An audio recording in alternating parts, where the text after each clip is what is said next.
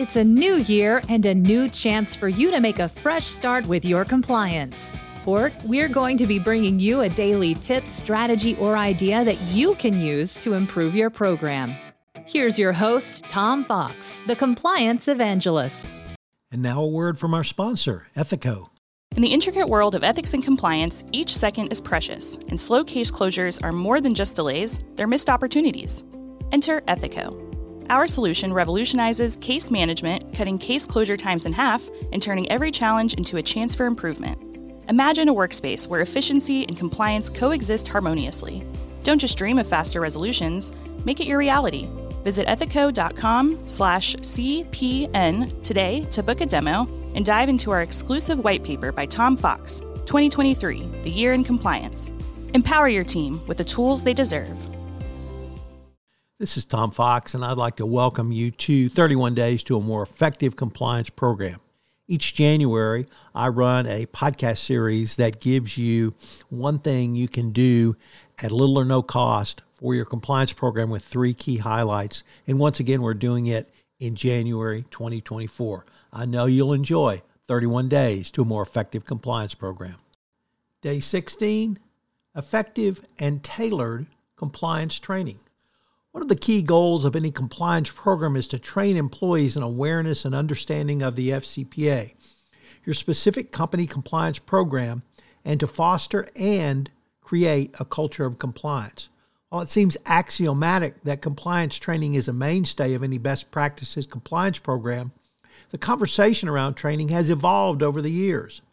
The FCPA Resource Guide, second edition, started the conversation with the following, quote, "Compliance programs cannot work unless effectively communicated throughout a company. Accordingly, the DOJ and SEC will evaluate whether a company has taken steps to ensure that relevant policies and procedures have been communicated throughout the organization, including periodic training and certification of all directors, officers, relevant employees, and, where appropriate, agents and business partners." Beginning in the fall of 2016 through the announcement of the FCPA Enforcement Pilot Program, the DOJ began to talk about whether you have determined the effectiveness of your training. The conversation continued with the 2017 evaluation, where it asked, how has the company measured the effectiveness of training? The point has bedeviled many compliance professionals, yet is now a key metric in the government for evaluating compliance training. It further evolved in the 2023 ECCP with the mandate training must be, quote, truly effective, end quote. Finally, the training must be presented in a language in which the employees understand, which means in a local language if the training is outside the U.S. or other non-English speaking countries. Also raised beginning in the 2017 evaluation was the focus of your training, where the DOJ inquired into whether your training was tailored for the audience. This added two requirements. The first was to assess your employees for risk to determine the type of training you might need to deliver by risk ranking your employees. Obviously, the sales force would be the highest risk, but there may be others who are deserving of high-risk training as well. From the risk ranking, you are required to develop tailored training for the risk those employees will face. The 23 ECCP spelled this out in greater detail. It stated, quote, prosecutors should assess periodic training and certification for all directors, officers, relevant employees, and where appropriate, agents and business partners. Prosecutors should also assess whether the company has relayed information in a manner tailored to the audience size, sophistication, and subject matter expertise, end quote. I would suggest that you start at the beginning with an evaluation of your compliance training and move outward. This means starting with the attendance, which many companies tend to overlook. You should determine that all senior management and board members have attended compliance training. You should review the documentation and confirm attendance. Make your department or group leader accountable for the attendance of their direct reports, and so on down the chain. Evidence of training is important to create an audit trail for any internal or external assessment audit of your training program. Some of the other metrics you should consider in post-training evaluation include An increase in hotline use? Are there more calls into the compliance department requesting assistance or even asking questions about compliance? Is there a decrease in compliance violations or other acts of noncompliance?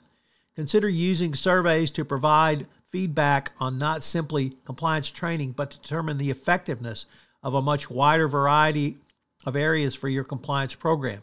These surveys provide critical information on the state of your compliance program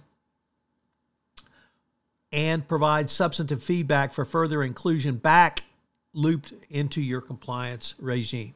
Testing your program and using that information in a feedback loop is another key component of a best practices compliance programs. What are espresso shots of training to help facilitate effective training? Tina Rampino, Associate Managing Director at K2 Integrity, suggests keeping your compliance segments concise, as shorter bite-sized learning is a trend in training programs.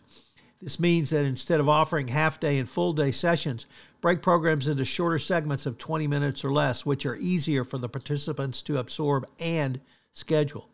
Jessica Chachuga, a principal instruction designer at Diligent, suggested training effectiveness through microlearning and metrics, including the adoption of microlearning techniques for content delivery, the utilization of interruptive training methods for behavior disruption, and tailored targeting training for at-risk employees.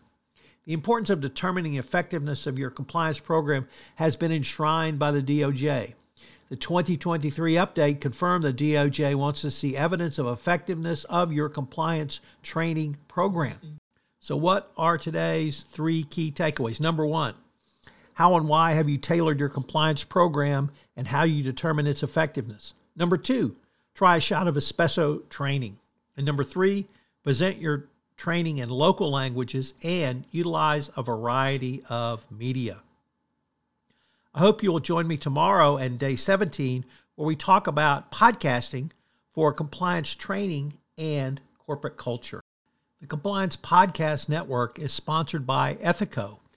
Ethico provides compliance champions like yourself an ethics and compliance optimization system built to turn goals and guidelines into real ROI for your program. To learn more, check out the following site, ethico.com/CPN. I've also linked to that in the show notes, and Ethico has a special white paper available for you on compliance issues going into 2024. So I hope you will check it out. Thank you for listening to this episode of 31 Days to a More Effective Compliance Program. 31 Days to a More Effective Compliance Program is a part of the Compliance Podcast Network. This podcast is a part of the C-Suite Radio Network. For more top business podcasts, visit c-suiteradio.com.